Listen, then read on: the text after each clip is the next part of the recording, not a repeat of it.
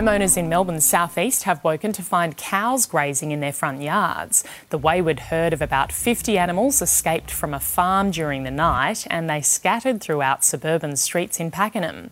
The cows travelled around 8 kilometres over several hours. It took until 9 a.m. for the owners to track down the cows and then drive them back home.